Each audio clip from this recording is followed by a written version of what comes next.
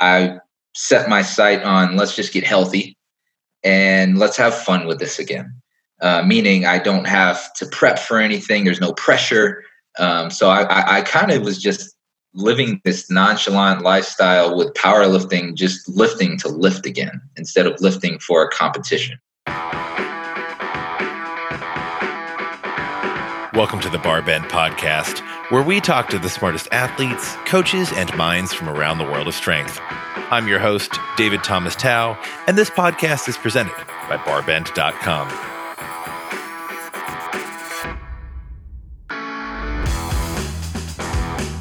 Today I'm talking to Taylor Atwood, a 6-time United States champion and 2-time IPF world champion in powerlifting.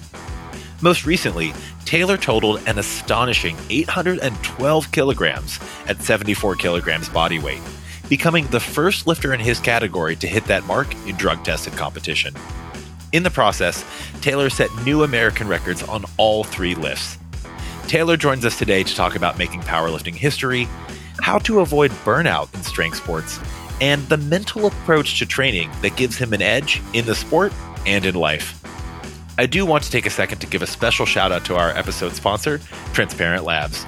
If you want clean, clearly labeled supplements with ingredients backed by science, Transparent Labs has you covered.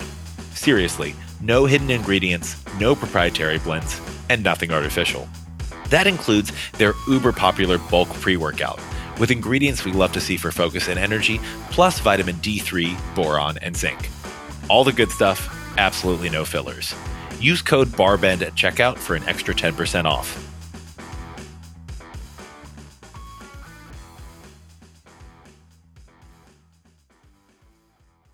Taylor, you're coming off of one of the more impressive and newsworthy powerlifting feats, definitely of the year. It might be of the last few years. Tell us what it was like to get back on the platform after a break, and obviously kind of still during the COVID pandemic. Yeah, David, thank you for having me on. It's a pleasure to always be reached out to by someone credible in the fitness world with Barbend. So thank you. Well, I don't know who you're talking about in that case, but it felt absolutely amazing to get back into the platform competitive scene as well. In terms of, I lifted in February, I want to say, right before everything was kind of shut down. I lifted at a local meet in Brooklyn. I'm headquartered here in New York. So I went to Brooklyn. I competed. I was coming off of an injury. So I kind of just wanted to dabble again because I was getting ready for the Sheffield. For the people listening, if you didn't know what the Sheffield was, it was the SBD Invitational in the UK. They were doing this huge meet for some of the IPF lifters. And for the people that don't know what the IPF is, that's the International Powerlifting Federation, which is like a drug-tested international federation. So I won Worlds in 2019, so I was automatically selected to go to this meet in March. However, COVID happened, so they canceled everything. So I was kind of just already peaking for the meet itself. So it was about 3 weeks before the actual peak was supposed to happen. So I didn't go into that meet in February my strongest. I was also coming off an injury. So it was kind of just a tune up meet and just let's see what we can put together. So I did that, put up a respectable total, but nothing that I did last week. So let's rewind and then we'll fast forward to this prior meet. So that was February. Given that now I didn't know what was in sight in terms of competitions, I set my sight on let's just get healthy and let's have fun with this again. Meaning I don't have to prep for anything. There's no pressure. So I kind of was just living this nonchalant lifestyle with powerlifting, just lifting to lift again instead of lifting for a competition. And I almost fell back in love with it because at times powerlifting can become this it's a double-edged sword when it comes to competition. So I fell back in love in terms of the process, being able to rehab, feeling healthy again. And I was leading into this meet feeling absolutely amazing. So that was like a blessing. So I was very prepared in terms of leading into the meet with nutrition, sleep. The schedule kind of got a little wacky because of COVID, but I was able to work from home. So that kind of cut down on commute time. So in terms of like almost the perfect storm leading into the meet itself, it was. So I was feeling phenomenal, rested, and it was kind of just everything came together how it was supposed to. So, I don't know what else I can kind of say in terms of how I felt, but from a prepared standpoint and aspect, I was fully prepared. We peaked at the perfect time, and we put up a phenomenal total as well. So I have to ask, that meet in February, the local meet, that was the Murder of Crows meet, correct? No, squats and science. Oh, okay. I went to the Murder of Crows one, and I think you were coaching there. That's what I'm thinking. You were there. I was there. Yeah. Oh, yeah. Why didn't you come say hello? You were coaching. I just dropped by. I just dropped by to see a few attempts. I said hi to some old weightlifting friends who were there. Okay. It was a drive-by. But that's right. I think you were coaching there. I look back at that. It seems like eons ago. I think that was the last large gathering of people that I like experienced before things went into lockdown. Let's put it that way. Yes, I think it was, at least here in New York, because the meet that I did was in Florida, so it was open. The atmosphere was absolutely phenomenal. They were like, I want to say, I probably shouldn't be saying this, but there were probably like 150 people there at least. The one you wore, you set the total record recently. Yeah. Yes. We were all wearing masks, but nonetheless, probably shouldn't have been that large. But nonetheless, it was absolutely great. It was great. Training in a mask. It's something that during COVID, when the gym shut down, I didn't have access to the same equipment. I started running again for the first time in years. Wouldn't recommend that to anyone, by the way. Wouldn't wish that upon my worst enemy. But I started running in a mask, and it took some getting used to, but I was able to adapt. For you, was it a hurdle to overcome, or did it come pretty naturally? Just put the mask on, do the lifts, you're fine. Initially, yes, it was quite the change. I mean, why would we train in a mask? But again, just like everything, like you said, you adapt, and it was actually pretty seamless. It wasn't as bad as I thought it was going to be. We'll get back to that in just a moment. But first, another quick word from our sponsor, Transparent Labs. Hafthor Bjornsson, 2018 World's Strongest Man and one of the strongest human beings in history? Yep, he uses Transparent Labs to fuel his performance. Now, not everyone is a 6'9" Icelandic world record holder, and you probably don't eat 8,000 calories a day. But Transparent Labs has the goods for every strength athlete. Clinically effective doses, nothing artificial, and a label you can actually read. Now let's get back to it. Yeah, it's also the sort of thing where if you're in a controlled environment, you have rest between sets, like you're familiar with your positions. Powerlifting's not a sport. You're not running a marathon, right? You should be able to get your breath between reps. I don't know. I'm probably going to get some hate from the powerlifting community here. No, not at all. Not at all. Because I was doing sets of like 5 with 7 reps with a mask. So if anyone can complain, it's me. All right, I just don't want to get I don't want to get a lot of angry strength athletes mad at me and saying, "Hey, it's more challenging than you think." I know, guys. I'm in this too. I get it. I do want to talk back. I want to rewind a little bit and talk about the Sheffield meet because it didn't happen. But the Sheffield was something that the whole powerlifting world, and I'd actually say even people outside of powerlifting, people in the strength community outside of powerlifting were looking at it because it was supposed to be kind of like the next big thing in competition. It was an invitational meet. There was a lot of money on the line. It was just the creme de la creme. I mean, it was the best powerlifters in the IPF coming together for a meet where there was going to be a lot of media coverage. We were planning media coverage on Barbend months out. We were like, this is going to be a big thing. And this was also in a year where we had the Olympics and the CrossFit Games. So for us, it was like, this was in many ways going to be bigger than Worlds for powerlifting. We thought there would be more interest in it. It gets canceled. It's something that we hope to see again, another meet like that where there's big money on the line. Heading into that meet as one of the athletes who was invited, and you'll have to remind me how many athletes total were invited. It was a pretty small pool. Did you feel like it was something different? Yeah, so there were actually, I believe, from my memory, there were 12 men and 12 women selected. So like you mentioned, very small pool. It truly felt like we were getting something from at least the USAPL IPF kind of standpoint, like, wow, this is very selective. And it made you feel good. Like you have a chip on your shoulder. You're doing this for a reason. You're finally getting some credibility and some recognition for all the hard work that you're putting into this. Because as many know, powerlifting is not very lucrative.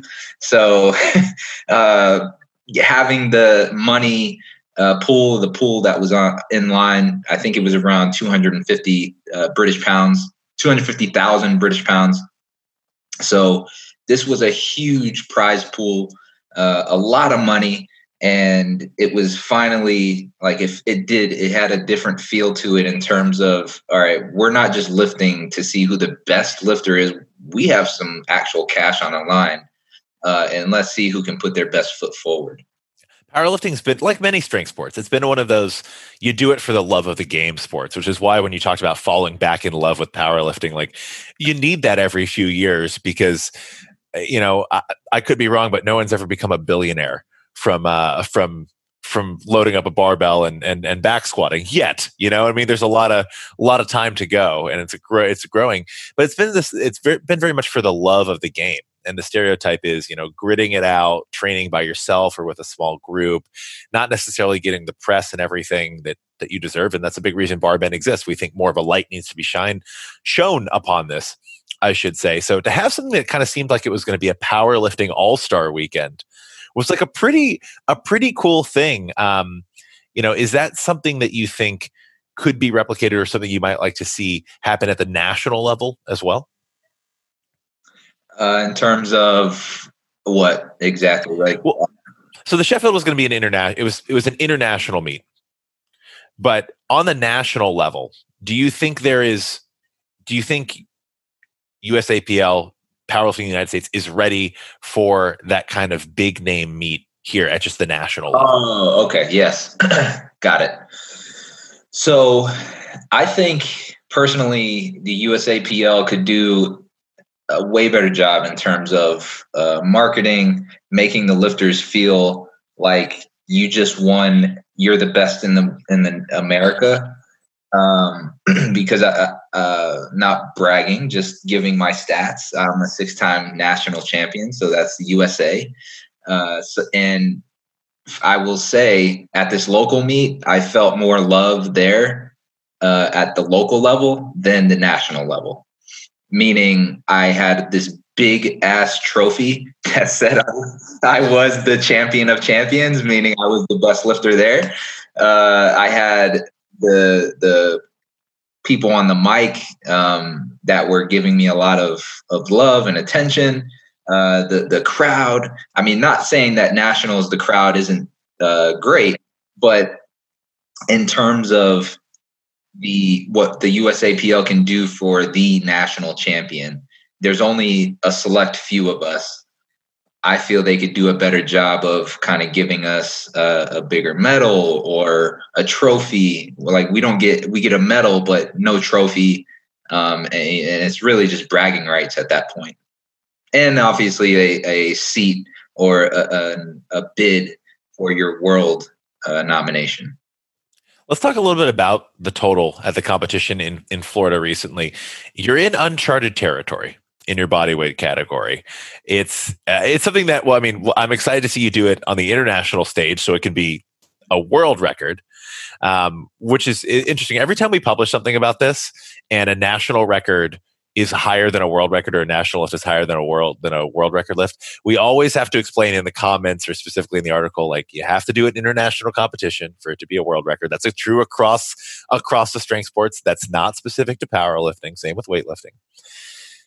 Talk a little bit about that total, because it's the all-time record. It's heavier than anyone in your body weight category has ever lifted on the combined lifts. How does that impact your mental state going into training? Because when I'm training, I can always look at people who are stronger than me, right? And I can say, oh, I'm aiming toward that. Or in many sports you have that. I'm aiming toward this. But at this point, you're just kind of competing against yourself and the marks that you've already set. So how do you stay motivated for training that way? That's a great question.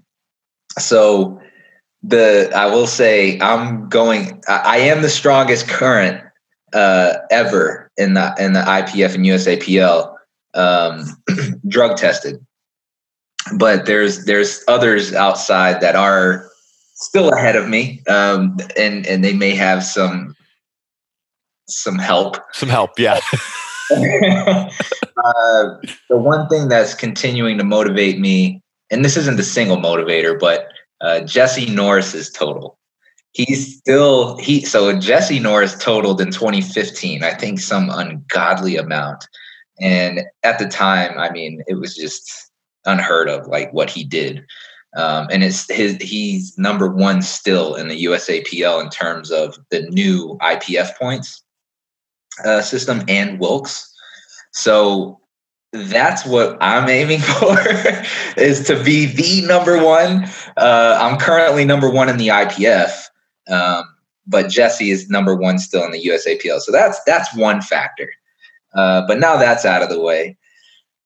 What continues to truly motivate me is and this is for all aspects of my life, I try not to let any barriers truly set me back. And as cliche as that may sound, it's just I like to challenge myself in every single capacity. So not just weightlifting or how much weight I can lift and squat or bench or deadlift.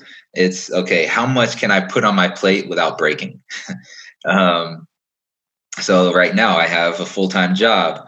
I have powerlifting. I'm going back for my MBA. So I have a lot of moving pieces right now. I have a lot of moving pieces, but nonetheless, I'm able to handle it, time management, and it's kind of just, it's ingrained in me at this point of just wanting to be the best that I truly can be. And again, cliche, but it is. I look at all the successful people in business and sports, and they just have this tenacity about them, their perseverance. They kind of just have this chip on their shoulder. And I've always been that way as well.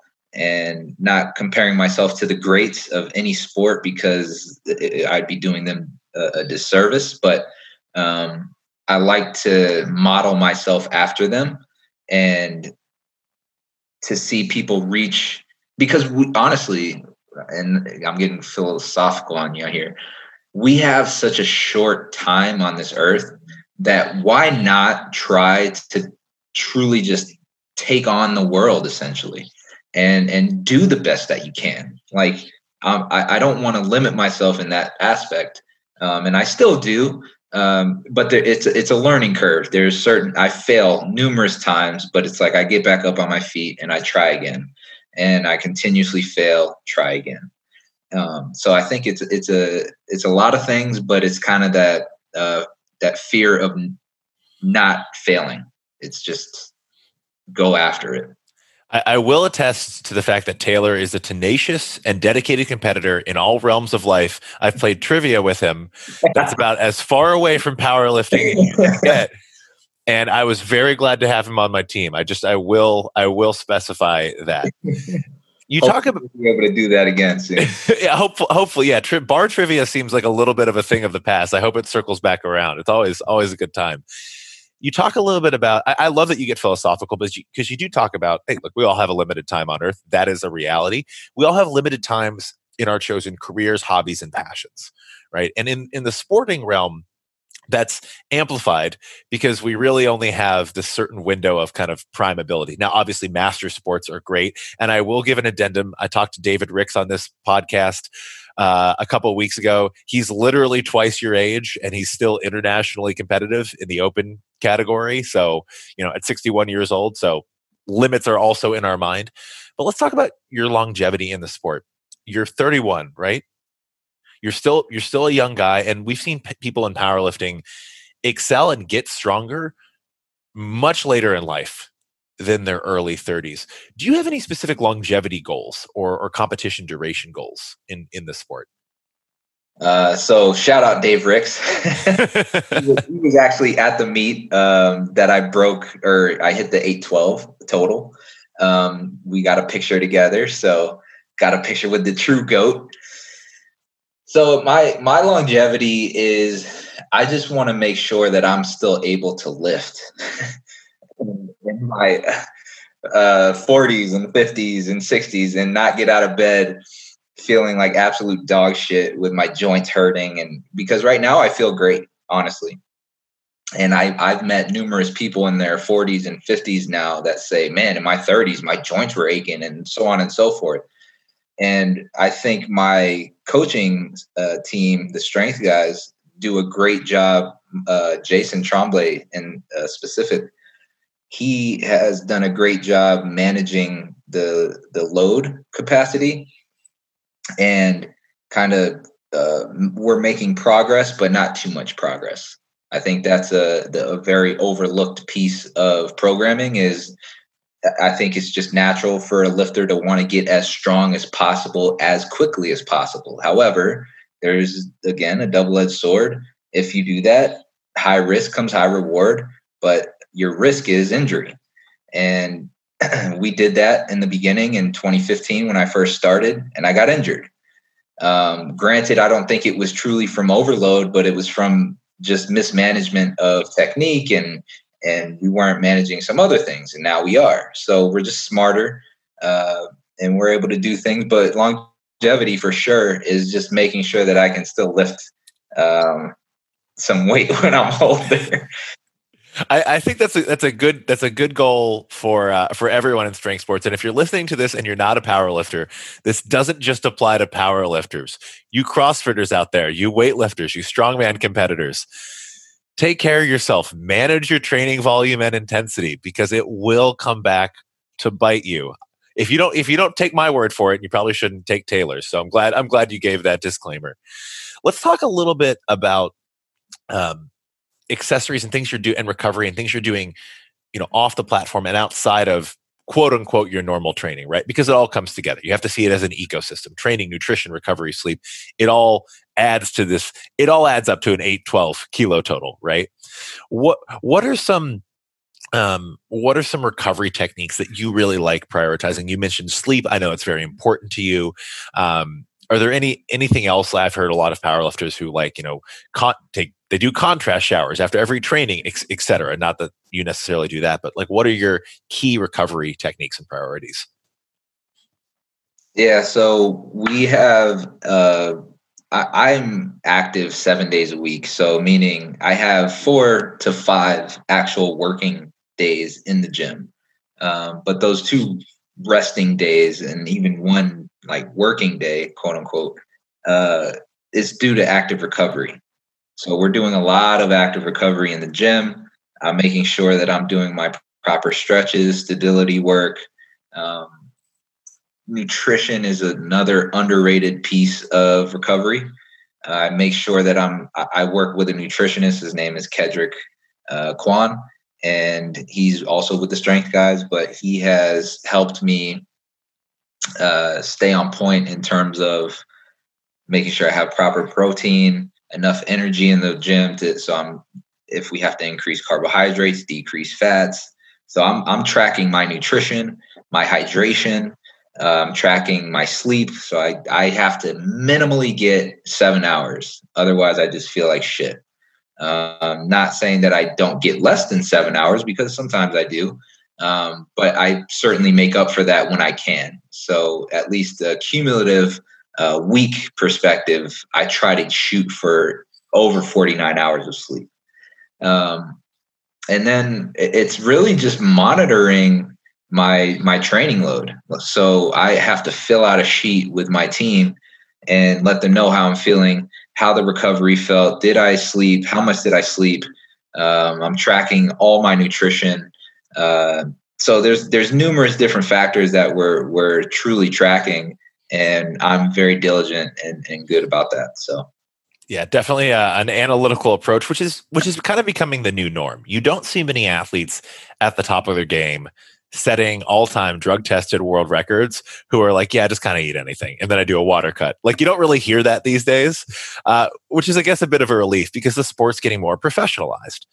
What are the challenges that you face as someone who's working a full-time job? You're pursuing a graduate degree. That time management you talked about. How much time are you spending in the gym in each of these sessions? And how are you building your day around your training?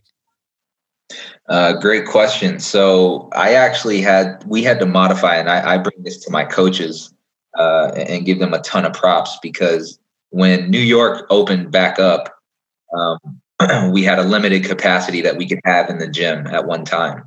So the gym that I was going to, we had time slots, but the time slots were limited to 2 hours. So I had to get my SBD days, sometimes squat, bench, deadlift, done in 2 hours. So I had to be efficient, zero talking. I had to actually warm up before I even got to the gym, because those 2 hours I was sprinting to the rack just to get plates loaded on and start the workout. So, and once New York kind of was a little more lenient, we opened up capacity. We then went away with the 2 hours time slot. But that's what I had to work with for probably a good 2 months. And then the last, I say, from August to now, or until last week, I had free reign, but I was still trying to limit myself to around 3 hours each training session. Now, again, I'm not training for 3 hours. I don't want anyone to get that. Like, how are you working out for 3 hours? I'm in the gym for 3 hours, probably resting for 2 hours, maybe even longer. My actual work sets, maybe 35 to 45 minutes. But I do need full rest. So we're getting roughly 3 to 5 minutes of rest in between each set. And depending on the cumulative workload for that week or that macro cycle, I have to either do 5 sets, 6 sets. So it's work intensive, but yeah, I try to limit myself to 3 hours. That's it's certainly something to keep in mind, that when you get stronger, workouts take longer because you need more rest. But literally just loading all the plates on the barbell. Hey, if you're squatting 225, you just kind of throw some plates on, go at it, right? But when you're loading a lot of calibrated plates on the barbell, like, it takes time. Your warm-ups take time. You're starting from an empty bar and going from there all the way up to, however many hundreds of pounds, 800 pounds on the deadlift. Like, it's going to take a minute. You're going to have to do some warm-up sets. You can't just go 0, 50%, 100. No, not at all. And that's the worst thing about lifting heavy weights. It's just taking the weight on and off.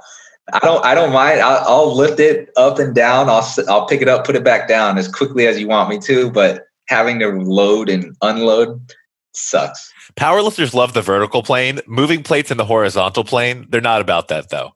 That's the worst part of it. See, that's my competitive advantage. I love it. I love it. I'm good at it, so it helps. That's how you get your biceps accessory training. It's just the plates come on and off. You just really tense up. You just really tense up when you do that. That's the absolute key. Taylor, where's the best place for people to keep up to date with your training, any future competitions you have coming up, and the best way to follow you?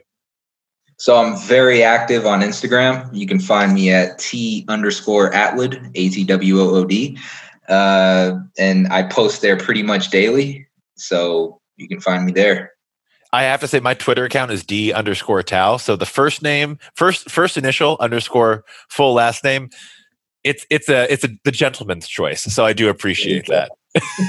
Yeah. Taylor, thank you so much for joining us today.